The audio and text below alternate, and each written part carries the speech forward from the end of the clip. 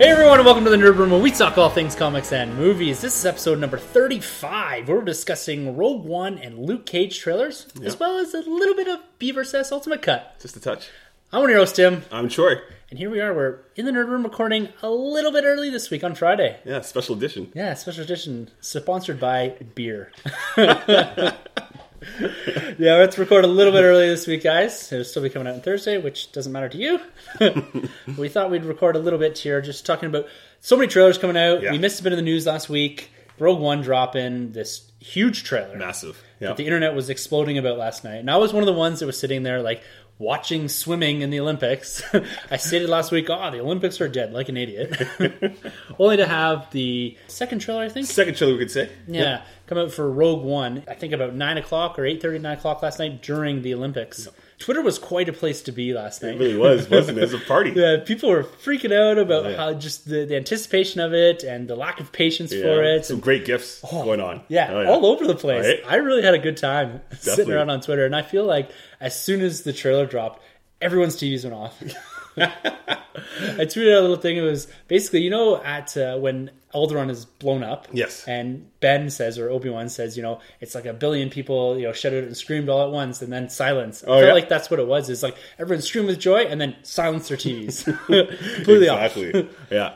Kind of an awkward time from the drop of trailer, though, eh? Like, it's that late in the day. It's interesting how this sort of advertising works. Is I don't know if it's NBC that paid to have the rights to show the trailer. Right. Or was it Lucasfilm that paid NBC to show it during the Olympics, which are a heavily watched program, right? Yeah, that's a good call. For globally. Right. So do you get more people attracted to watch a Star Wars trailer at the Olympics, or are they trying to leverage off of all the people watching the Olympics for this trailer? That's right. Maybe it's the Olympics. Like you said, the Olympics are kind of dying out a little bit. Yeah. So maybe they paid Star Wars, like, hey, give us a hand here. Yeah. Maybe. Yeah, it's a different crowd, I guess, generally. I'm generalizing big time here, but, the nerds and sports, athletes. But I don't know. It's maybe not so much anymore. Yeah. I don't see that barrier. It's kind of a blurred line now, I guess. Yeah. I guess anything goes after them playing it at the Super Bowl? Yeah. Or just a Monday Night Football game. Yeah. Force Awakens. Anything goes now. Exactly. Right? And I remember watching in 2012 it was, and I watched the Super Bowl and football and all that kind of stuff, but I remember specifically watching the Super Bowl for the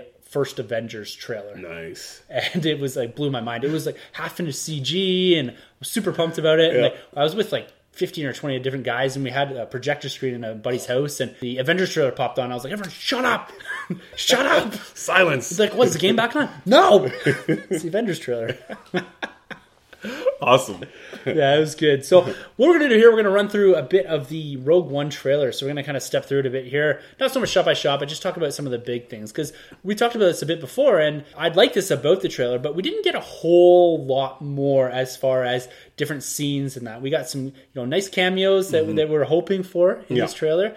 And we got a little more insight into towards some of the planets and even some of the droids. Yes. But it is pretty much focused around Jyn Erso's character. Yeah, and the characters, we really got to hear a little bit of everything from all the little characters there. And Saw Gerrera, and we got to see some interaction. And he's great, Saw Gerrera, and his narrating. Oh, yeah. Right, the whole thing. I love his accent and everything going on there, so... And he's from the Clone Wars. This is awesome. It's so cool. And so I was kind of sifting through some of the information about Saw Gerrera. And apparently when they first wrote this, the character wasn't Saw Gerrera. Okay, I believe that. And so they're going through, and they needed this extremist rebel. Nice. And they're kind of thinking, we kind of have a character like this. So they had written kind of an outline, a skeleton for this character. And we kind of have this guy from Clone Wars. And then you look at the guy from Clone Wars, and you look at Forrest Whitaker, and the way that they've got him, done up with his costume and his hair and everything, you're like, this is almost perfect. It's like they based the Clone Wars character off of a younger version of Forrest Whitaker. That is perfect. And he's, an Oscar award-winning actor. Yeah. And he's, doing this role, and it looks like he's completely immersed himself. Right, just fully invested, And I think it's such a cool idea to use this character because it's a full circle. If you go back to the Clone Wars, Anakin and Obi-Wan and whatnot kind of prepped this team to become the first Rebel Alliance in the defense. And now it's kind of full circle where his character is going to be kind of putting a stop to Darth Vader. At least they're going to try to put a stop to Darth Vader. So it's kind of a neat full circle. I don't think he knows who Darth Vader really is under the helmet. Yeah. But it's just kind of neat. I mean, Vader would probably recognize him. Yeah, right. Because it's an interesting concept, because we're coming back to the original trilogy timeline when not a lot of people know who Darth Vader is. Yeah, nobody. And there's the assumption that he died or Anakin died, Mm-hmm. and then this Vader popped up, right? Exactly. So there's only a few people that actually know who he is. Yeah. Obi-Wan being one of them, right? Yeah, because most people, the general audience or the general beings in this galaxy, assume that Vader killed all the Jedis. Yeah, right. We're starting to see some threads of that come through here, and I really like what they're doing. It seems that they've really embraced the idea that the Clone Wars are canonical and Rebels are canonical, and they're important. Yes. It's not like they're ignored, because you see with the Marvel Cinematic Universe that the TV stuff in the movies are kind of ignored. It's like they're kind of leeching onto it and using the movies as ways to bump up maybe some audiences, and they're tying into the movies and not vice versa. Exactly. Where this is almost Star Wars' first go at, we're going to tie into the larger universe. Yeah. Fantastic. I'm loving what I'm seeing here. And let's get into the trailer. Awesome. All right, so when the trailer introduces itself here, one thing that we talked about was the score. Mm-hmm. The music this is set to. It's kind of a slowed down version of our original Star Wars score. Right. And we get a little bit of the Vader March, we get a little bit of the opening, and the way that they've set this and the tone that they're using with this film, I absolutely love this. Yes. It's Star Wars. Yes. This is like a war going on, right? And it's so different tonally from even The Force Awakens. Like, when we watched The Force Awakens, you thought, yes, this is going back to the OT. Yes. This is what I love. And then when you look at this, completely different from Force Awakens, but in itself, it feels almost more like Star Wars. Yeah. Because it's the real war going on, Yeah. basically. It's like that Private Ryan grittiness kind of going on, right? And I feel like this is more of the peak of the Empire. Yes. And you're seeing this the might of the Empire. You're seeing all these ships and how relentless they are, and just with like the director and the different stormtroopers, the Death Troopers. Yes. Something that we didn't see in the more expanded kind of OT, even into Force Awakens. Yeah. And that's one thing I love that they do. Every Star Wars has a different type of trooper, right? Yes, love that. And it Gotta do it. Yeah, and it just the height of their empire. I love the idea of them coming in just being like, yes, we control the entire galaxy. What we say goes. Yes. And it's almost like you go into episode 4, and that's the start of their downfall. The explosion of the first Death Star, at the Battle of Yavin, and then from then on, they're kind of always playing a bit of catch up to where they were at once. Exactly. And this is a real opportunity for Gareth Edwards, the folks at Lucasfilm, to show what the Empire was, why it was so powerful Yes, and at a fear. time. Yes, exactly. Because we only really start seeing more or less the downfall of it as we go into episode 4. Yeah, exactly. And, you do see the strength in Empire, but as we get to Return of the Jedi, they've lost tens of thousands, millions of soldiers, and the first Death Star, so it's really cool. It's really cool, especially to see the rise of the rebels, too. Yeah. Right? This is the rebels finally taking charge. Yeah. And so this planet, apparently, that we're looking at the start of the trailer is called Jeddah, which is apparently supposed to be similar to, like, Mecca, which is the, your Jedi pilgrimage. Yeah. And it looks like, again, going back to Rebels, which has a lot of focus in on Vader and the Emperor hunting down these Jedi temples and taking what they can from them and then destroying them. And again, this looks like it may have a Jedi temple on it. It has Definitely. that big, huge structure in it. Yes. And when I looked at that, I was like, my God, this looks like something in a Rebels.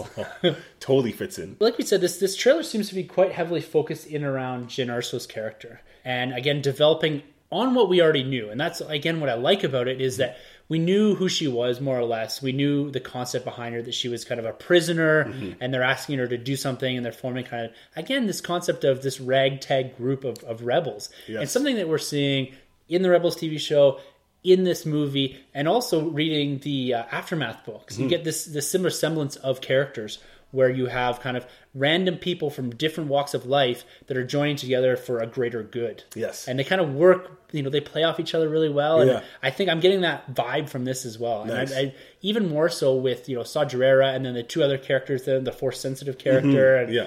and Donnie Yen's character, Yeah, right? Donnie Yen's character. And these guys are looking awesome. Yeah, they look great. And so it's nice to see a lot of returning characters to the OT universe. Right. In Mon Mothma, we've got confirmation that Bail Organa, He's there. And I guess we should say spoilers for all this stuff. I guess, we're going through the trailer, you see what we see. But Yeah. And then it's really nice to see that presence that I'm really looking forward to. And I think once we get to the end of the trailer, we should maybe talk a bit about who we'd like to see coming forward. Is Definitely. there going to be a Tarkin or someone like that? Exactly. When we get to the end, there's a little tease of another returning OT character. Maybe. Give me Dash Bender. It's really great to see this actress get a second chance at playing Mon Mothma, too, because her scenes were obviously cut out from episode 3, Revenge of the Sith. So it's really great to see her come back, and she looks the part, right? Well, Incredible. exactly, and that's one thing they've captured. Recently, since these trailers have come out, I haven't gone back and rewatched Star Wars. But when I looked at her, I was like, is that the same woman? Right? And so they've done a good enough job where they've been able to capture an actress and a look that makes you think, yeah, that's how I remember Mon Mothma looking. Totally. And even though I'm sure you compare them side by side, they probably look close enough with the hair and all that. But at the same time, it's not the same actress. Yeah. Like that was 40 years ago, right?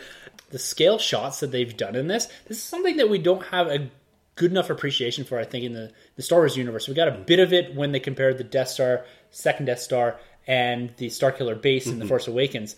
But it's still hard with scale because, planets are big or small.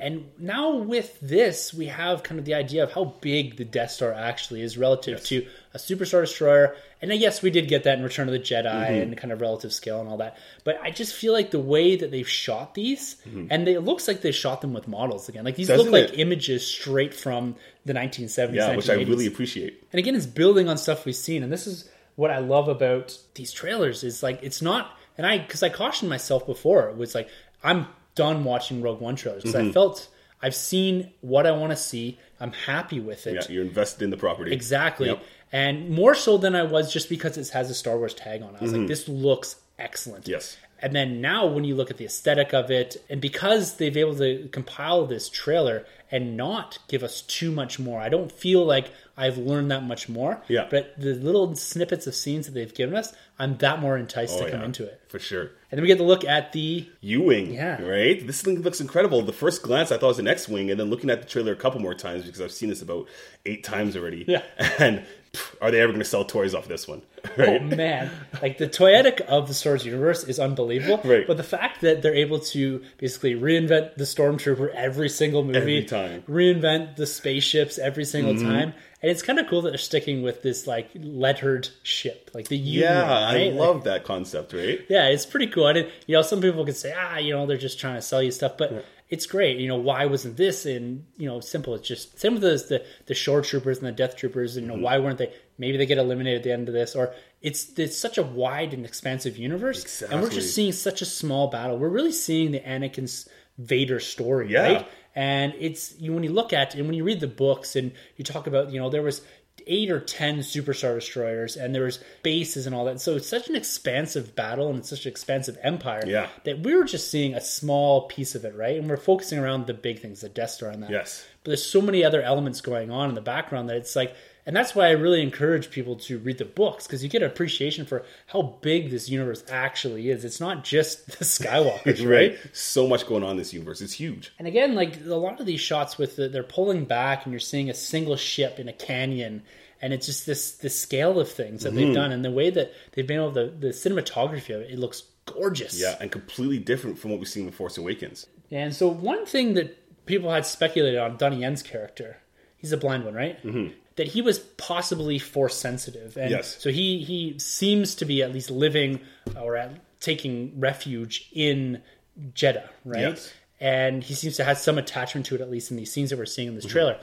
And he comes right out and is talking about the Force when he's fighting the Stormtroopers, which is a really great thing to see. Yeah. Is so much speculation on it. And is it a little spoiler? Yeah. But at the same time, it's pretty cool to see that not all people that are Force sensitive are, necessarily Jedis. Yes. And it's cool to see them expanding on that concept, that the Force is more than just a religion, a monk-like religion, if you will, right? Yeah. That's what I love so much, because if you go into episode 4, I think it's Tarkin that refers to Vader, you're the last of the one that believes in this religion, which is the Force. So it's so cool that we get to go back to this planet now, Jeddah, where people do believe in this religion and praise it and believe in it. And to see this character do what he does is just great, because at this point, the Force is just so dead. There's no Jedis around. Nobody believes in this religion anymore. So it's really great to see what they're doing with this character and getting away from the lightsabers.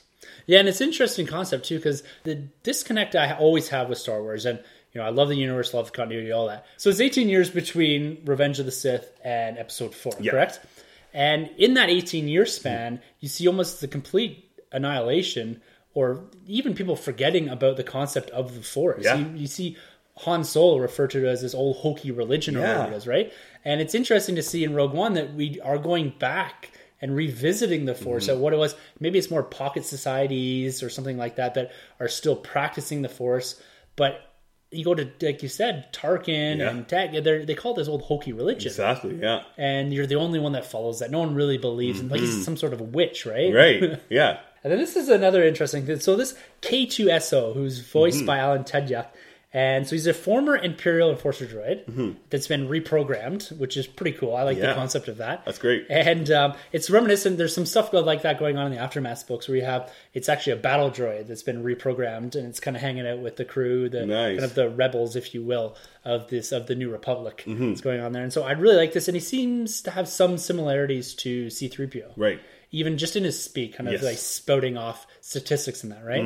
And I think he's going to be used as somewhat of the comic relief in here to bring a slightly lighter tone to what's probably an overall much tonally darker film than we've seen in the Star Wars universe. And I think it's going to be, when I hear him talk and see some of the scenes in his interactions, I think it's going to be more of him not understanding human emotion, right, and kind of playing off that. Almost not so much like a Drax, but kind of just not understanding the motivations in that of maybe a Jyn Erso. It's like, why are you doing that? This makes no sense. Why don't we do this? And kind of playing off that and that being a bit funny, and him trying to mimic maybe some emotion. Yeah.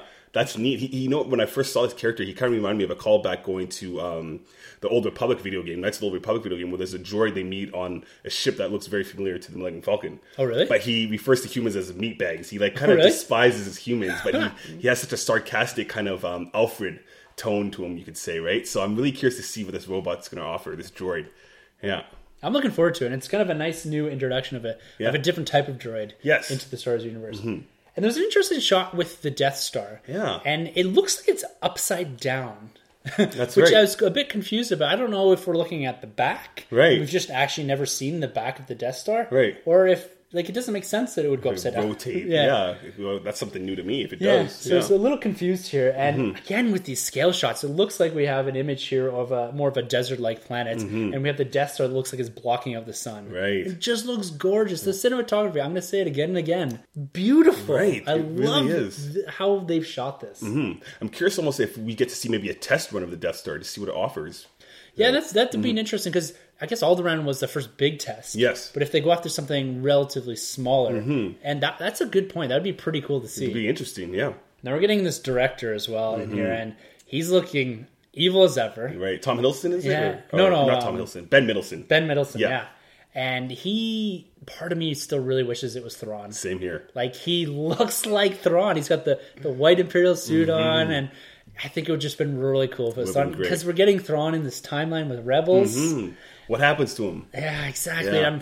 I've been crossing my fingers and just hoping he shows up in live action someday. Because hopefully. He's the one EU character that I'm super attached to. Definitely. And I just love how methodical he is, and I'm so excited that he's shown up in Rebels. Definitely. Especially with Thrawn, when him being introduced, he's such a different character and villain compared to everything else we've seen, right? He's a strategic master. Yeah, exactly. Because Vader's a bit more, I wouldn't say, he's methodical, but he doesn't seem to always have a plan. It's like, I'm just going to use the Force. Exactly. And I'm going to use my strength. Yeah, and he's all show almost in some ways, right? Yeah. And that's how he's portrayed almost right through the prequels, right? Yeah. He's a very showy person. He's always showing off and kind of doing his own thing. Yes. Not really thinking things through and being like, well, I'll fix this as I go. Yeah, I can make up for it with the power that I have. Exactly. Yeah. And this kind of storming the beach of Normandy look here is it's going to be a very powerful scene, and I think visually they're going to leverage a lot on potentially a lot of World War II imagery. Yeah, I'd say particularly the Normandy stuff. And, we got our AT-ACTs. Yeah, that's right. Yeah, so the beach edition models. Yes, exactly. And we got our shore troopers there, and I'm really looking forward to the scene. I can't quite figure out exactly its placement in the film, if this is going to be more of an end kind of battle scene, or if this is going to be something in the middle where we see potentially an initial defeat of the Rebel Alliance. Right. And just showing that, yes, they're quite a bit weaker, and it's just demonstrating the Empire's strength. At some point, we need to see probably some big Rebel defeat in this movie. A lot of practical looking effects, though, right? Yeah. And I think that's something that stemming out of The Force Awakens that they've leveraged a lot on, and said, if we can do it practical, we're going to do it that way, and then we'll supplement with CG, filling in the backgrounds and that. But I can appreciate what they've done there. Absolutely agree, yeah. Yeah, I'm digging these new pilots now on the Rebel Alliance. So these guys, I get kind of an Oscar Isaac, Poe Dameron feel. That's what I'm getting. Yeah, a little bit of a Han Solo, Oscar Isaac kind of character. And you almost need that grounded character that's going to call out the bullshit, right? Yeah. It's going to be, this is weird. Like, what are we doing on Jedha? Are we actually doing this? Like, is this guy for real? Like, thinks he's force sensitive. He's just hitting guys with sticks. You need someone to kind of question all that. And you need to have that real life person that sits in the film and questions the things that you're thinking, like, that quite doesn't make sense. Right. And then you have a character that calls out, you're like, okay, I can get on board with this. I'm invested. I believe in this universe now. And again, it's really cool. Since Force Awakens, we've really been seeing these shots of jets and ships flying pretty low to the surface of the planets, because they did such a great job with Jakku's flight scene. So it's really good to see this again carrying on forward in these films. So we were talking a bit before. So we have the scene where we have Jyn Erso. She's walking across this big plank or whatever out into what looks like open sky. Yeah. And you have the TIE fighter slowly moving up. Yeah. Is that Vader's? Right? I don't know. That would be something. That would be, right? And so that's the question that a lot of people are asking, and kind of spoilers here. We do see Vader at the end of this trailer for the first time. It's been acknowledged, but this is the first time we're actually seeing him. And how big of a role do you think he's going to play? Now that we have official confirmation, and we got that from Celebration, we knew he was in that trailer. Yeah. But now seeing it for the first time, you're seeing the back of his head, and it's again, you're looking at the screen and behind him. It looked right out of the 70s. Beautiful. Yeah, it's great. Yeah. It's great. What sort of impact do you think he's going to have in this film? Is it going to be a glorified cameo, or is he going to be actually doing something big? Like sitting in this TIE fighter, actually having a battle with Jyn Erso. I think he's definitely going to be not wasted, all right? Because I don't know how many more chances we can have of a Darth Vader showing up in live action. So I think whatever role he gets, he's going to have at least some kind of big sequence of action. It's a must-have. How much screen time he's going to get, I don't think he'll have anything more than Spider-Man in Civil War. Yeah, and even that's a lot. You know, you might get something quite early on, just acknowledging the fact, yes, here's Darth Vader, and then he'll pop up in and out. Yeah. But I think the main villain's going to be the director. Definitely. Yeah, and then focusing on the Death Troopers and that. For sure. But going off of Vader Down, I really need something out of there. Vader Down, where everybody out there that's read that book, when he's on the planet, which I don't know what planet it is, but it's for the Jedi Temple. Yeah. And the scene where he takes out all those troops, like, we need something like that on the live screen. Yeah, right? that was beautifully done. If you have not read Vader Down, go check it out. It gives you another look into this Lords of the Sith type of Vader. Yes, and the power that he has. Yes, it's so good. And this is coming out of Episode 4, where he is a bit slower. And so you speculated, and there's some internet speculation that something's happening to him in Rogue One that slows him down, that explains that. But then as we come back out into the comic books, and again, it's a good point, that it deals with this Jedi Temple, this idea. We have Luke kind of going out looking for the Jedi Temples that have probably been destroyed by the Empire. Right.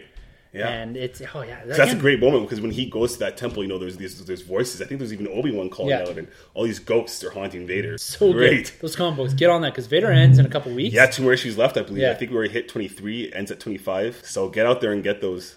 There he is. Vader. Wow, so brief, but it works. It does the job it needs to do. Does the job, right? yeah. You don't see the front of him, so and we can expect that he's going to look very reminiscent of the Episode 4 Vader. Yes. I think that's enough. I don't want to see any more Vader. I don't want to see him swinging a lightsaber. Yeah. I don't even want to see him igniting one anymore. Right. Like, we got the breathing, we got the back of his head, we know he's there. It's great. I could have used maybe just a little bit of a hand kind of coming up and squeezing something, but that's just me being a huge Vader fanboy. It's great what we got there. Yeah. So one of the big things here that's been rumored and speculated on, particularly with Jedha the planet, is what the significance of it is. And there's this idea floating around that has to do with the Kyber crystals. Right. Which are canon. So they've been mentioned in the Clone Wars. Yes. They've been mentioned in Rebels. Yes. I think even Bloodlines. Was it Bloodlines? Or was it Lost Stars? It was Lost Stars mentions them. Yeah. And as well as Tarkin briefly mentions them as well. So they're out there. And they're also the focus of that Freemaker's Adventure, which is non-canon. So it's kind of that Lego thing. It's focused around the Kyber Crystal. Nice. And the Kyber Crystal is something that's been in the greater Star Wars Legends universe for a long time. It's what powers the lightsabers. Yeah, in Old Republic, you need it to make your lightsaber. Exactly. And that's still a thing. And apparently with Kylo Ren's, the Kyber Crystal is broken. And that's why we have the kind of the fuzzy or not unstable lightsaber. Yeah, imperfect, And a very large Kyber Crystal is what powers the Death Star laser. That's right. Kind of speculating some thoughts on that. Like, could it be that the rebels are trying to initially stop the Empire from getting these Kyber crystals? and then there's some failure there, which leads them to eventually then just stealing the Death Star plans. But it's interesting they bring in the Kyber crystal into it, and it's kind of a concept that's a bit further out there. It's a bit different than what we've seen, and a lot of the Jedi stuff, well, maybe not so much the prequels, but in the OT, it's more of reference to. It's not directly showing, particularly with the lightsabers. That's been left as a mystery to, say, your average film goer. How they actually function, how they work, and kind of getting down and defining that's something different we haven't seen before. That's right, especially because they deleted that scene in Return of the Jedi when Luke actually constructs his lightsaber. I can't remember if it shows the crystal or not. I don't think it does. It never shows the crystal, show the crystal, though. But it shows him opening it up. Right? So putting it together. It's pretty cool. Wish they kept that. Yeah. Like we talked about a bit earlier. So we have Bail, Vader, Mon Mothma, Gareth Edwards. He did nix the fact that there's going to be no Han Solo in here. Who else would you like to see show up in this film from the original trilogy, from Clone Wars, from Rebels? I would love to see maybe a slight Ezra. Yeah, that'd be great. Kanan, I'm totally up for it. Pretty much anybody from Rebels would be cool. It'd be really neat to see maybe even like a little bit of a Yoda, just somewhere off world, kind of thinking what's going on. But I guess I'd probably take audience out. I mean, they said no Jedi, so I guess we wouldn't. But I've been wanting this character to come back for a long time now, since Shadow of the Empire. If they could throw in a Dash Rendar somewhere, be sold. I'm sold already. Yeah, I know. I'm thinking maybe a Red Squadron, so a Wedge or a Biggs. Oh yeah, because we're going to see Wedge in Rebels. Yes, we are, and we're going to see basically the formation of Red Squadron in Rebels. I think too. Yeah. So they're former Imperial pilots that have defected to the rebellion, I believe. They're at the Imperial Academy, and we're going to see that change and Wedge coming in, which is really cool. That is really cool. I really think that now we have Bail Organa. I think we're going to get R2 and C-3PO. In just a small cameo, just to say that they're in every single Star Wars, because they're the only characters that are in every Star Wars, right? And they're, apart from R2, C3 would be wiped. His mind would be wiped from... Yeah, because they wiped at the end of Episode 3, because they were with Bail. Right. So they send him with Bail. So do you think we'll see a Leia from the back shot at least, or something? Yeah, so that's an interesting thing, because we've seen her pop up in Rebels as being an active member of the early part of the rebellion. Right. And the fact that we're basically on top of Episode 4, it would make sense that she's part of that. And when you read Bloodlines and a few of the other books... Lost Stars. Lost Stars. You see that she was involved early on in the Republic. So she was there at the downfall of the old Republic. She was still part of the Imperial Senate until it was dissolved in Episode 4, right? I think it would be great. Like you said, that's a great idea, just having a cameo from the back. Yes. And have maybe Bail refer to her or something. Right. And that's all you need. You don't need to show her face or anything. You avoid... Even a hologram you could get away with, right? Yeah, you can, like distorted view hologram. Yeah.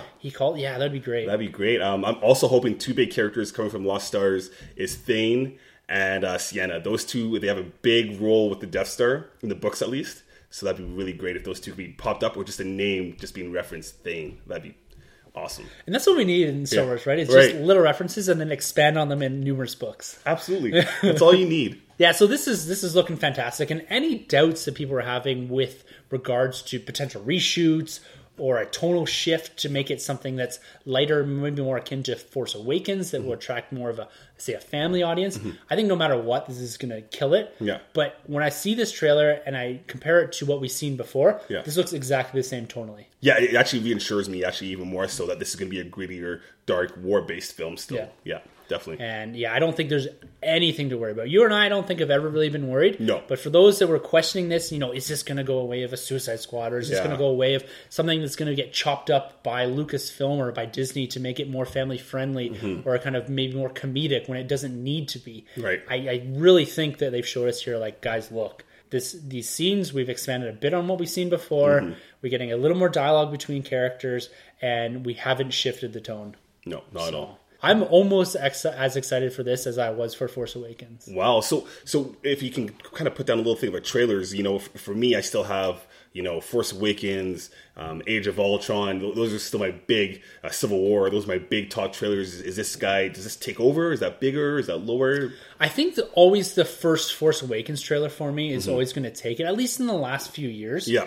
And the Marvel movies for me, yes, they're always going to be the big trailers. I love the Civil War trailer. The first Avengers trailer, like I said at the start, was something that I sat there and pined over. Right. But when I look at this, and I have a bit more of appreciation, I've talked about this with you and with my wife and that ever since we started doing the podcast, I found myself appreciating more the art and the effort and time that people put into presenting something to a wider audience. And I know sometimes we sit here, and we may or may not do this later with BvS, but we take apart things sometimes that people have put a lot of effort into. But I find that when producing something, some sort of creative outlet, putting it to a wider audience and really hoping that people like it, I think I have a larger appreciation for the art and the effort that people are putting into something. And so when I look at this and I see the cinematography looks beautiful and the way this trailer's been cut is awesome, and the music and the effort and time that people have put in to making this feel again like a Star Wars movie that was made in 1970s. Right. And grabbing that nostalgia, but also giving us a meaty story behind it, a wide narrative, good characters.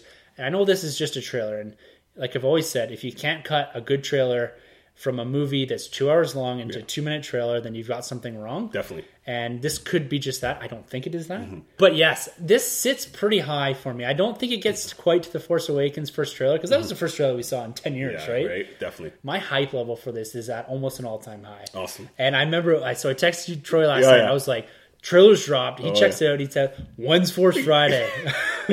First thing, right? Like, I get all these figures. Yeah, where's the Legends? Or not the Legends. Where's the Black Series? Where's the Elite Series? And, I'm already thinking like, okay, I've got to start cutting back on certain things. Yeah, so I know. Embrace this wave and handle it, and let my wallet not just get crushed on this, right? I can't wait. But we're going to see kind of just this, onslaught of merchandising probably come the end of September here. Yeah. And hopefully Force Friday is even a bigger success this year, We'll see. They made $1 billion. I just don't want to break anyone's hearts this time when I go to the cash register. Heartbreaking. Take a couple of figures that I'm not meant to. Speaking of some action figures, just kind of a sidebar here. We talked a bit about the Star Wars Celebration and the San Diego Comic-Con exclusives coming up in Hasbro Toy Shop. So that happened. Yeah. And it happened really fast. So if you weren't there in 5 minutes or so, I didn't get my hands on anything. No. It's the same thing. The slate almost goes down. You get something in your cart. You get to pay, and boom, it's gone. Yeah. I went and looked on eBay because I was like, I wonder how much these action figures are going for. So this is the Ben Kenobi, the Kylo, as well as the Jyn Erso, which is going to come out at the end at Force Friday in the first wave. Yeah. But it's just different packaging, nice packaging. Between $250 and $300 Canadian for those 3 figures. Wow, that's incredible. Yeah, Too much. It's a lot, and it's something that I'm going to continue because.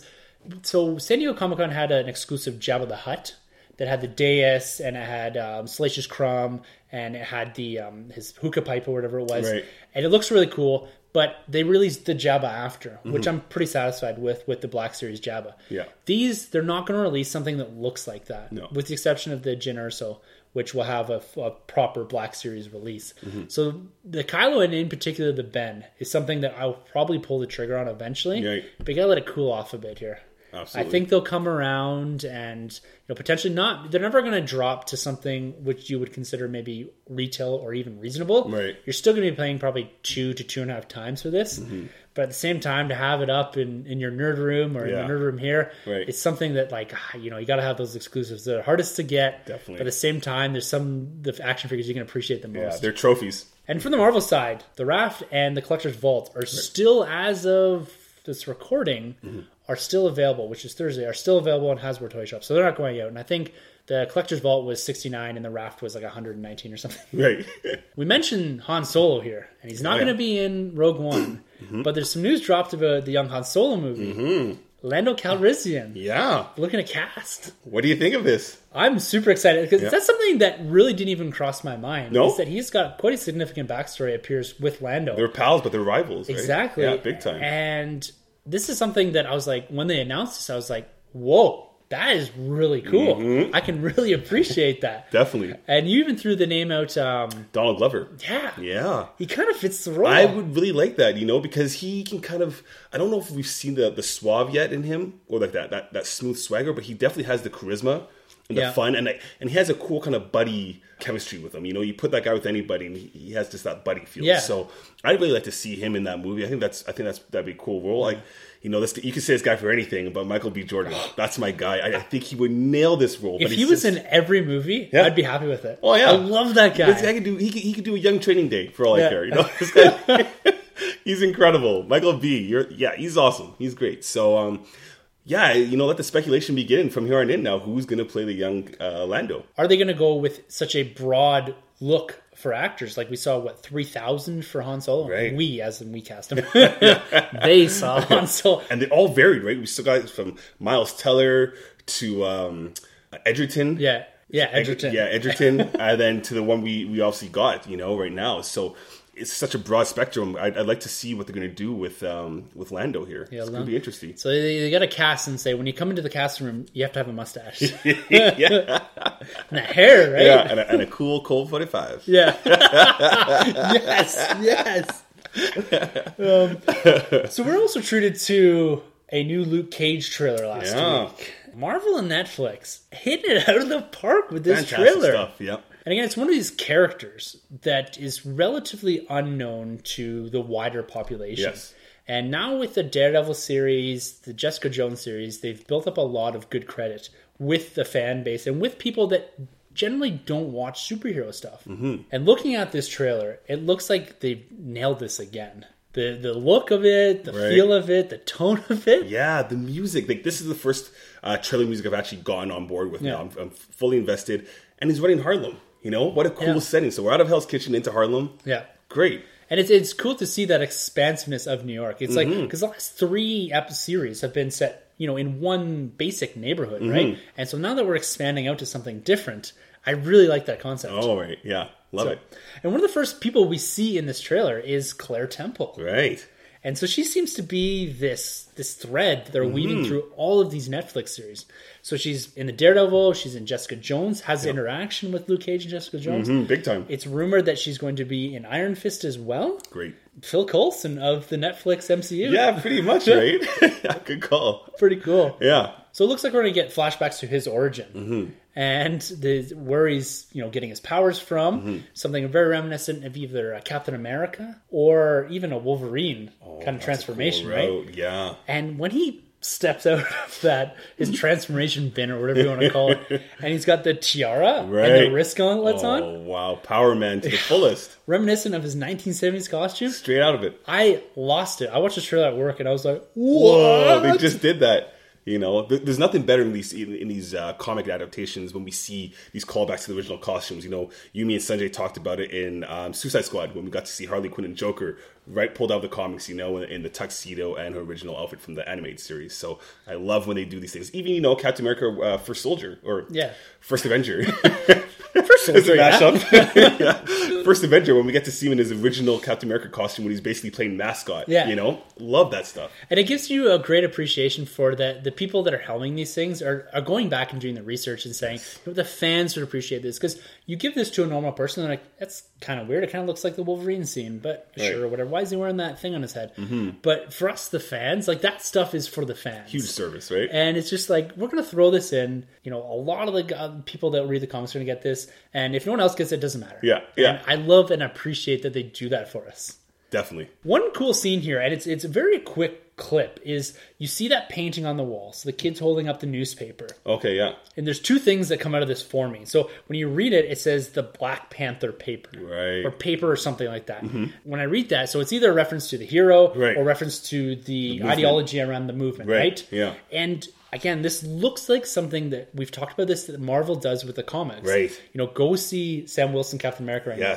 Hitting, present day, this huge social issues that we're seeing in the United States right now. Yes. And this looks like it's going to pick up on some of that, all right? So they're keeping themselves relevant. They have this present day. They're addressing some of these issues within the greater context of the Netflix series. Yes. And the fact that they go down that path, they don't just avoid it or push it aside and pretend that America is something better. Right. They're looking at the fact that Harlem's having hard times, and this is one of the hotbeds for some of those the social movements that we saw in the 70s and that, right? Definitely. And so playing off that, I think it's fantastic. Right, and that's Marvel at its best. Marvel's been doing this since the 60s. They've always been addressing these issues. They do such a good job of that. So I can't wait to see more of what they're going to do in this TV universe, you could say. Yeah. And it keeping themselves relevant, right? Yes, and exactly. I love that. Yeah, not turning the blind eye, right? Yeah. And we get an introduction here to our villain. Right. Cottonmouth. Yeah, which we got a Marvel Legend not too long ago. Yes, we did. Yeah, tacky costume. Yeah, very tacky. Part of the Serpent Society or whatever they call it. Right. Serpent Squad. Yeah. And I think this is going to be a slightly different iteration. I would say so. I'm interested to see if he does have some sort of enhancements. He kind of plays off the snake thing for a while, and when you hear the name Cottonmouth, you kind of think racism immediately. Definitely, right away. So he looks like he's going to be this, very violent kind of crime boss, crime lord, and very reminiscent of a kingpin. Right. And, my thoughts on this are, maybe he's filling a void in Harlem and the absence of a kingpin. I know the kingpin was focused on Hell's Kitchen, but he had kind of his eyes set on the greater New York area, right? Yes. And it seems like we're going to have a very similar back and forth between Luke Cage and Cottonmouth that we did with Kingpin and Daredevil. Right. So big shoes to fill. Yes, I still think that's the best TV villain on there for the whole universe. Kingpin is unreal. Incredible. And the way that he was popped into Daredevil season 2. Oh, him. I don't know, spoilers? I mean, come on now. This has been out for a while, but Punisher and Kingpin, right? Oh, so great good. Dynamic. Yeah. Sorry, kind of spinning off here, not to go too far off topic. They did bring up Agents of S.H.I.E.L.D. We might be getting a new leader. And the rumor has it that it could be the original Human Torch. Really? Yeah. Was it Jim Hammond? Right.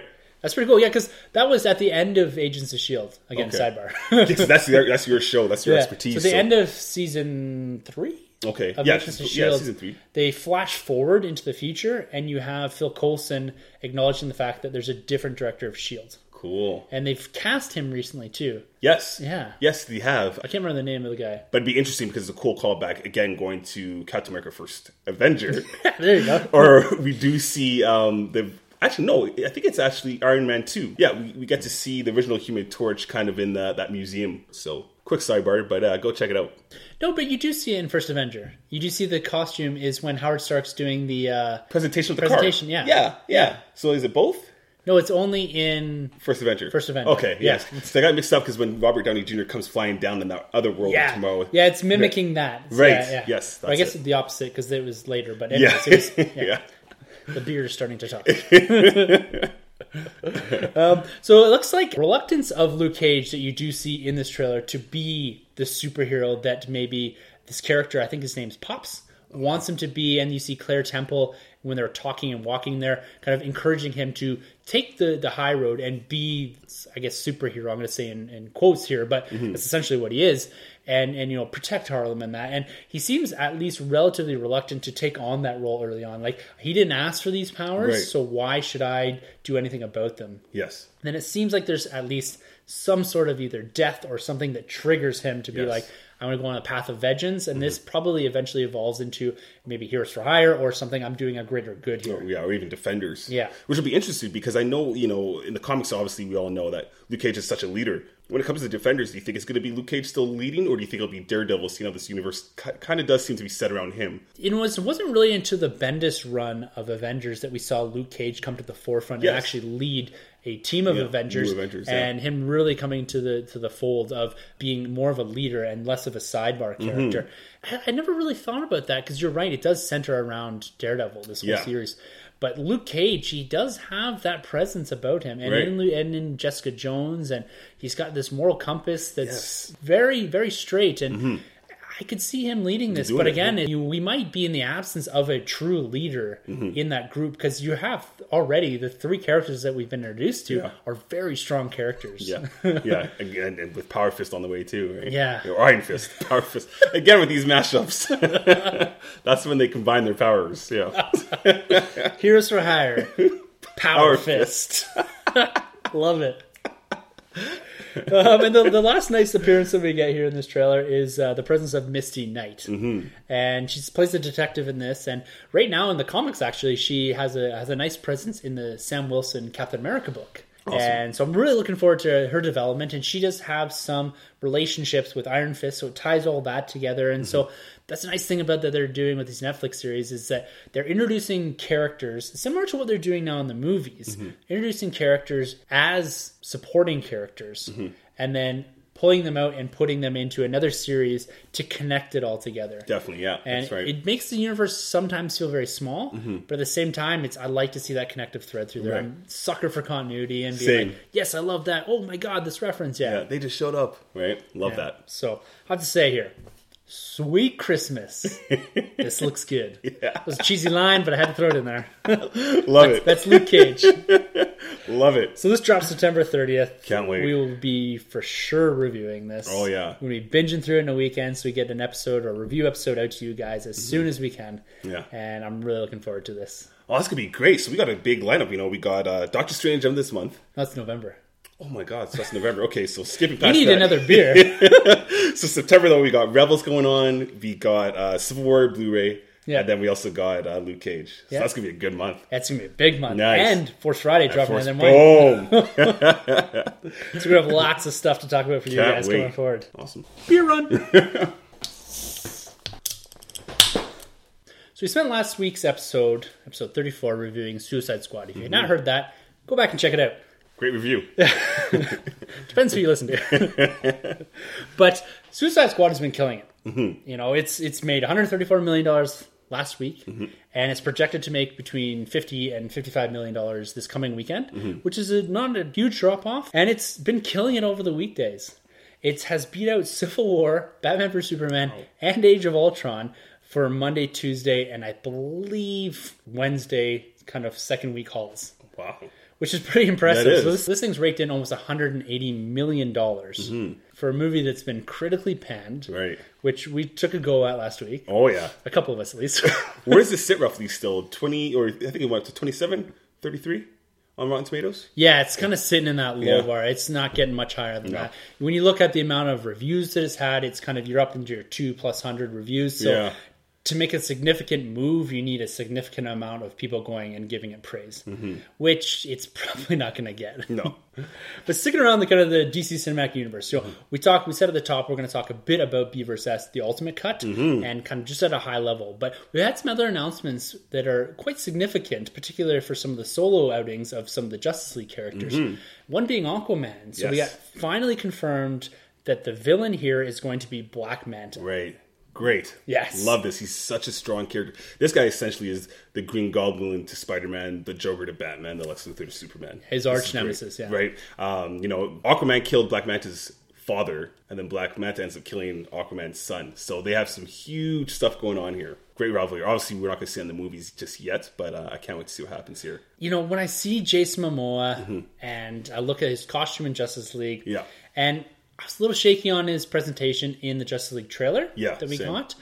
But the fact that they're going and fully embracing this Aquaman universe, I'm kind of intrigued about. I'm really looking forward to, maybe exploring that a bit more. We didn't get anything really in Batman vs. Superman about him. And we're going to get a lot more, it seems, at least from the trailer, or maybe that's just the early shots, focusing in on Aquaman and his reluctance to join the Justice League. And I'm curious if they're going to go down the path of, is it going to be a fish out of water, or is it going to be a reluctant hero story?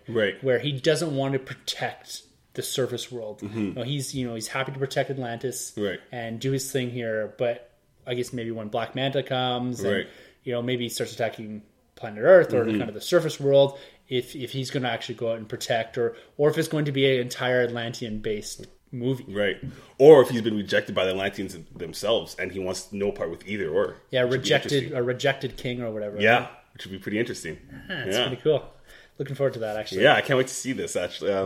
Now that Black Manta's been cast. Or not cast, but announced. Yes. Yeah. So it's exciting to see kind of this developing a bit more. And I believe they're probably going to start shooting that relatively soon. I can't remember when that comes out.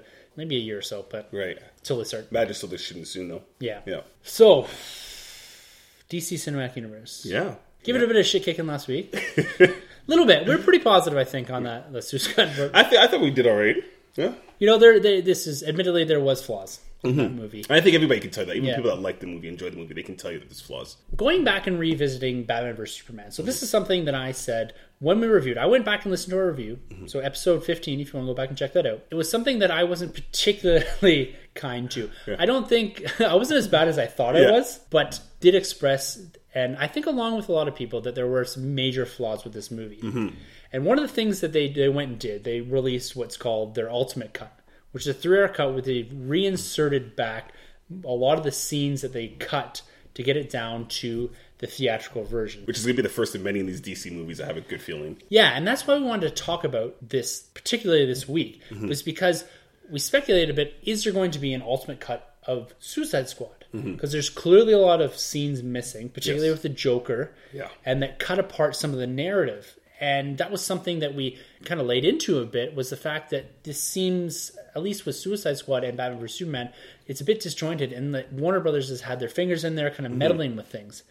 And we want to take a look at what the first version of what we're calling their Ultimate Cut actually was able to succeed in. You know, were they able to produce something that made the film better? Was it visually better? Did it make more sense to people at this kind of 3-hour time length, which is a long time for a movie. It's a long time to sit. Yeah. What we wanted to do here was we're not going to go through every single scene and kind of break it down and say what was different, what was not different. I think it's just focus in on what the significant changes that were added to the Ultimate Cut, and if they had any changes to your viewing experience or how you perceive the story. One thing is, though, I'm going to try to be positive here. Yeah. You know, I've had a few bevies, so we may end up down a classic Tim DC tangent. Small rant, just a small rant. But I'm going to try to keep it a bit light here. Nice. Sanjay was able to grab me the steelbook for this. And it's a nice looking steelbook. It is nice. And I want to talk a bit about this. This is a reversible steelbook. Yeah. And I think among the three of us, I'm no longer the steelbook expert. It's Sanjay. Sanjay, he's taking it on. Yeah, we were over and kind of visited his nerd room earlier tonight. And he's got a beautiful collection of steelbooks. Great. And this looks really nice. This is your Batman, Superman, kind of with the different logos across the faces. One thing I will caution, though, with this steelbook is I'm a big fan of digital copies of things. And this has digital code in it when you buy the steelbook or when you buy anything that has kind of the digital copy streamed across it. But you can only upload it to Flickster and Ultraviolet. This has no code for iTunes. That's huge. That's a big letdown. I'm a big fan, like I said, of digital, but also having all my stuff in one spot. And I've chosen, my digital platform is Apple. It's just kind of what we have, and I like having everything in iTunes and that. And the fact that I can't load this directly to my iPad without having a separate app, kind of is a bit let down by that. And the Flickster app sucks. Yeah. Like, you can't pause and close your iPad. One thing I will say is that I was watching this periodically over 3 or 4 days. I kind of broke it up. And the first day I did, I just paused and closed my iPad cover, and I had 100%, and this thing drained in about 4 or 5 hours. The Flickster app keeps playing. Oh. It doesn't keep playing the movie, but it keeps it kind of loading. I picked up my iPad, and my iPad was really hot, and had drained me down to 25% battery. Yeah, see, that's buggy. That's not good. That's not good at all. And so I will caution you on that. The digital copy isn't quite a all-encompassing digital copy, which kind of a bit of a piss off. But again, that's, maybe not so much a ding on the movie, more of a ding on maybe WB and how they're releasing things and how they're giving exclusivity. I don't know if they own Flickster or what the deal is, but I don't know. So we're trying to kind of stick with the positives here, but I just wanted to briefly revisit some of the big issues that we had with Batman vs. Superman, just to kind of address those and see if those are fleshed out a bit more, and if we have come around to maybe better understanding the direction that they're going with a particular character or storyline or plot thread, and if the Ultimate Cut eventually kind of makes you feel better about that. And also, this is only the second time I'm watching the movie, so again, I'm benefiting from a second viewing here. Right. So kind of just refresh the listeners a bit, Troy. What were your biggest issues kind of coming out of Batman vs. Superman? Yeah, for me, it was editing. Editing was pretty bad throughout the whole movie. The story was a little choppy, but I guess that could also be blamed on the editing as well. And it did feel a little rushed for a long movie, so quite a bit of issues. But yeah, like Tim said, go back to episode 15 if you want to hear more in-depth look. But those were my biggest strikes against the movie. And Superman was a little one note, you could say, in the original theatrical cut. Yes, I agree. And I'm more or less aligned with you there, and I'll echo your thoughts on the editing. I really struggle with that. That was one of my big points. Even sitting in the theater, I really struggled with that. Yeah. I felt the flashback scenes were a bit out of place. Right, yeah. The presence of Lois Lane, and I think the Ultimate Cut, I'll show my hand here a bit, but it is addressed a bit. I didn't think she needed to be in the majority of this movie. Yeah. And the few other things, Lex Luthor, yeah, that's one of mine as well, definitely. I felt like it's a film of missed opportunities. Yeah. There's a lot there, and I think there's a good story there, and there's a lot of good teases that just aren't captured the way that maybe they should have been. Yeah, I definitely think there's a better story here than there was in Suicide Squad. Yes, yeah, I agree. The bare bones of it. Yes, the bare bones of a story that is in this movie, is better than Suicide Squad. Yeah. I will agree with you Definitely. there. Even though I rank Suicide Squad higher than this. And then also kind of, again, this is stemming back to some of the concepts of teasing things. I felt a lot of it was lazily done. Yes. Or even clumsily done. Yeah. And the fact that it was too much for a tease. It was more of, particularly with the flashback scenes and trying to tease a villain in the future. Yeah. And the Justice League, it was just like, this is our tease. Right. Here it is. Yeah. So that's it. And then just like, it was blatantly there. It was really on the nose. It's really on the nose, just poorly handled. Yeah. Because that should have been something great that everybody should have been talking about. Yeah. Leaving the movie. Yeah. So that's what we'll leave. So that's these are some of the issues that we'll see kind of going through our discussion here, whether or not the Ultimate Cut actually addresses these.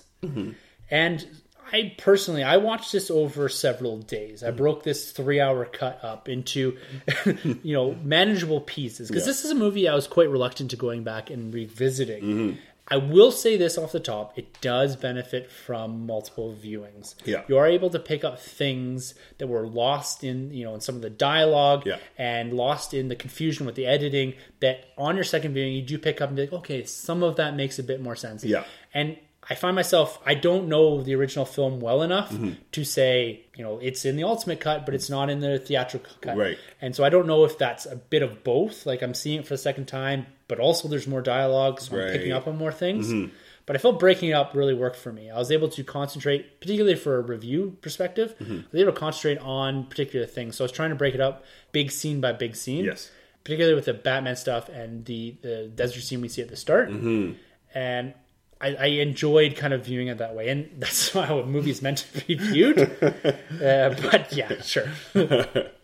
So there's not a lot that has been particularly changed. It's not like a director's cut where they've gone in and deleted scenes and rearranged things and put things into orders maybe that make a bit more sense and kind of change around the editing. This is simply just adding to scenes. So supplementing scenes that are already existing and adding what they've taken out to get it down to that more reasonable 2.5 hour cut. Yes. That theatrical cut that is required for preferential viewing, right? For someone to sit there for 2.5 hours. Yeah. The first scene that we're kind of introduced to in a big way as far as the Ultimate Cut is this Africa scene. So kind of we have Lois Lane and a fully fleshed out Jimmy Olsen character that's name dropped and all. It was a big part of the Superman universe. Oh, it's a big part of the mythos. And this opening scene did a lot more for me. So this must have been about 6 or 7 minutes longer. It's a big scene That they've added in. And I find going through this, stuff that they've added to the Ultimate Cut in particular really emphasizes the motivations of both Batman and Superman as far as why the V is in the title. The Ultimate Cut fleshes a lot of that out. Absolutely which does. is unfortunate that they cut some of this.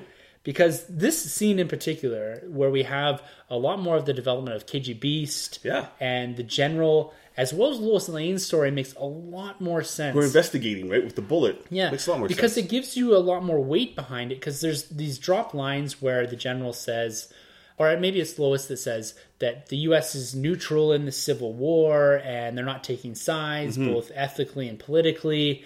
And then we see this develop into actually the CIA through Jimmy Olsen is basically chasing this, trying to find a location. We have the U.S. soldiers that are hidden, and you see a lot more of the implications for what's going on here and why Lois is so fixated on investigating this. Because when you look at it from the theatrical cut, you think she's doing this to protect Superman. Let's prove that Superman isn't the person that he's being portrayed to be in the media, where this actually turns on its head and says, no, well, she's actually investigating more of the U.S. government, which eventually turns into her chasing Lex Luthor. Right, which is very Lois Lane. Yes. Right? Yeah. And it gives, a lot more weight behind the story she's chasing. It makes more sense. It's less personal and more her being a journalist, a reporter, right? Yes. And we actually see them analyze the bullet. Yeah. Which is with that late, I forgot the actress's name. She's in Hunger Games. But I remember that's a big deal when we found out that she was cast in this movie. People were speculating, is that going to be Barbara Gordon? Is that going to be a Robin? Yeah. And we finally see her in this movie with the uncut version. Yes. Which is great. Yeah, so it's good to see that development, and that makes me appreciate the Lois Lane story a bit more. A little bit, yeah. I'm a little less reluctant to say you should cut her completely out of this movie. And I think this scene with her in it is enough to do what they wanted to do, in the sense that they wanted to show that Superman basically would do anything for Lois Lane. And that has implications for the nightmare scene and the flashback scenes and whatever they are, the dream sequences. Yeah. Only, as you guys have told me, dealing with injustice. Yes. Right, that she dies and he becomes like this crazy big dictator. Yeah. And that makes more sense there. And I think with just that scene, that gives us enough Lois Lane to say, hey, we're connecting to Man of Steel and so on and so forth. But I like this scene now. Yeah. And the fact, too, that we have KGB's burning the bodies. Right, yeah, which makes sense now, because now we're like, okay, well, he used this heat vision. Or like, people speculate he used this heat vision to burn down the bodies, right? Yeah. And that's a thread that's pulled right through this with the native character who is coming and doing the deposition. Yes. And you see her on the news, and you see her eventually being pursued by Lex's goons. Yeah. And that's a much bigger plot thread that's cut down quite severely. Yeah, because she shows up a lot in this movie. Yeah. And I appreciate the concept of the animosity growing in the public towards Superman for this in particular, because when you watch the theatrical cut, you look at her and you're like, well, it's the deposition of one woman, and it's a claim, it's him versus her sort of, and it's her word versus his. But now, as this grander scale, and you're seeing it develop more, it makes more sense as to why the public, as well as Batman, sees him as more of a threat. So Batman, at the start of the movie, his animosity grows because of what happened in Man of Steel. Right. But then this adds fuel to the fire. Exactly. And where he finally says, well, okay, it's time to figure something out. Put a stop to this guy. Yeah, because he's going out and he's basically rogue, doing whatever he wants. Yeah, branding villains. Exactly. Yeah. And that's another thing that's heavily expanded on, right? Is that concept of what Batman's doing. Yeah. And we get the expansion of the Clark Kent story, him investigating Batman, which is almost completely cut out of the theatrical cut. Yeah. You see him going to Gotham and investigating, and we see a lot more of the original criminal that he branded. Yes. We follow him into the prison, and the fact that he got transferred from Gotham to Metropolis. And then this is where you start seeing Lex Luthor's plan come to fruition. Yeah, exactly. Is that now he's got his guys on the inside that eventually kill him, which fuels the concept that Superman is upset about. Yeah. That Batman is basically this vigilant that's gone off the deep end. He's branding people, and that brand eventually leads to death. These are drop lines in the theatrical cut, but it's actually shown here. Yes. And I like that a bit more. And I think that dynamic that you're seeing with Clark Kent investigating, and that's even played, there's this weird football scene that's in the theatrical cut, right? But again, they're hitting on that idea that, Gotham is on hard times and Metropolis is the big city. Right. And you see that in the football. They're getting crushed in the football. You see the police in the car that are more or less reluctant to even take the call, right? Yeah. Like, well, Batman will get him. It's exactly. fine, Yeah. right? Yeah. And all that's missing. It is, and I thought that brought a lot more relevance to the Batman v Superman story, right? Yeah. And why they cut that, I don't know. And it adds so much more to Lex Luthor, because now we actually feel like we have a smarter Lex Luthor, someone that actually has a master plan. He's not just, he's still a goofball, but there's more substance to this character. Oh, for sure. And you seeing his greater plan come to fruition here. And yes, I will admit that a lot of those ideas and concepts are drop lines, but they're exactly that, drop lines. And if you're not paying attention, and because there's so much going on, you're not picking up on those little things that are planting the seeds that, Lex Luthor's actually kind of doing a lot in the background to make these things happen, to actually pit these two heroes against one another. You get a lot more of that in the Ultimate Cut. Definitely. I think I can really appreciate that about this. Totally agree. And like you said, Lex Luthor, he's one of the big issues with this. Yeah. And you don't really get much expansion on this character here, and nothing really changes about him. He's still a goofball. Yeah. He's still an idiot. But one thing, so when he's in that room with the senator discussing, and he's talking about his father a lot more, that scene in particular is expanded. And I'm pretty sure he refers to himself as an orphan.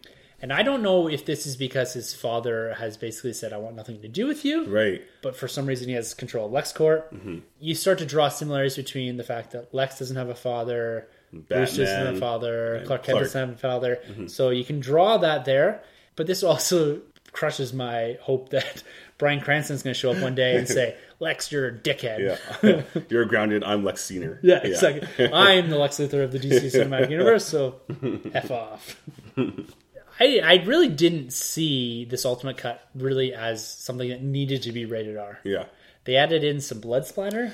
Yeah, particularly with Batman's, Yes. warehouse scene. Yeah, which is still rewatching that. Right. So good. The choreography is great. Fantastic. He is violent as anything. Oh, in and just that. brooding. It's like I said it before. It's Batman Arkham Knight brought to life from the video game. It's incredible. Like you said, the fight choreography is top notch. It's almost up there with like the Winter Soldier fight choreography. I'd say it's great. Really good. And that's another aspect that I appreciate more on second viewing.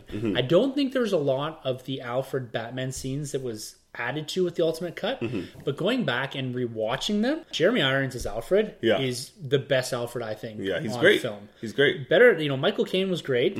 Michael Caine was more of a manservant. Yeah. Where Jeremy Irons is a partner, the engineer, all that. And one of the things I'm going to take back from my initial assessment is the idea of this very violent, relentless Batman who is stabbing people, killing people, and that.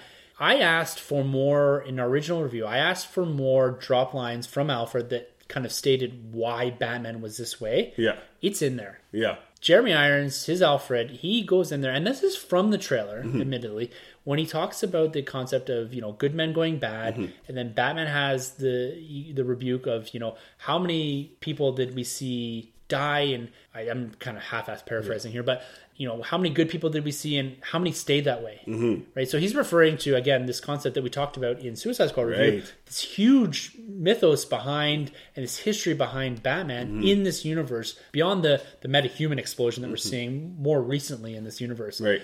When I hear him talk like that, I see the cynical Batman. I see why he is the way he is. And now seeing again the portrayal of Joker in Suicide Squad, I can kind of fit some more of those pieces together. And it makes sense why he's a cynical asshole. For sure. Especially if, for all we know, that could be Harvey Dent, right? Yeah. That could be Harvey Dent. Could have been really close to him like he is in the comics, and then he's gone the Two-Face side, as opposed to thinking maybe it's Jason Todd. Yeah, exactly. Right? So it could be one of those two. But you're right. I do agree. The first time I saw this movie, I wasn't necessarily on board with Jeremy Irons that much. He didn't sell it to me. Watching it again the second time in theaters and then watching the uncut version, I did like Jeremy Irons a bit more. My only problem still was, and it's not necessarily with him, is just with the trailer. The trailer gave us his best line. Yes. So when I did see it in the movie, I was kind of like, well, I knew that was coming. I still like Michael Caine because he has that soft spot for me. He's a little softer, but Jeremy Irons is great, and I can't wait to see more in this universe of what he brings, because Batman in this movie is missing a sidekick that can kind of put him in his place. Yeah. So it's great that we have Jeremy Irons doing that. Well, again, he's a moral compass to a certain degree. Yes. Again, we're seeing that a lot through these characters that we're seeing in superhero films. Is they need someone to ground them a bit and point them in a direction that's a bit more reasonable to some degree. And I think you get a bit of that with Batman. Is let's just step back here and question this a bit. Is this the right thing to be doing? Yes. And eventually, it rolls around that. Maybe not the right thing to be doing because their mother's names are Martha. They share the same name. Yeah.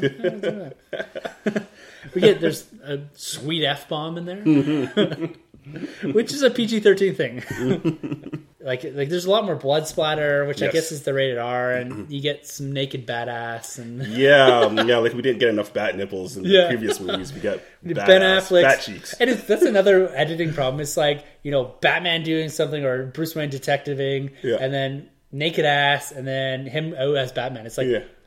Does he shower before he does his ass kick in? Right? Or it's like, it made no sense. It's like, why do we need to see Ben Affleck's ass? Yeah, it's weird. I'm a big fanboy of the 80s Rocky movies, the training scenes. I love those things. And they had, Ben Affleck training even more. And it's like, this is cool. And then he goes to that shower and he's like, whoa, okay, kind of back off this. We get that he needs to shower after working out. It's fine.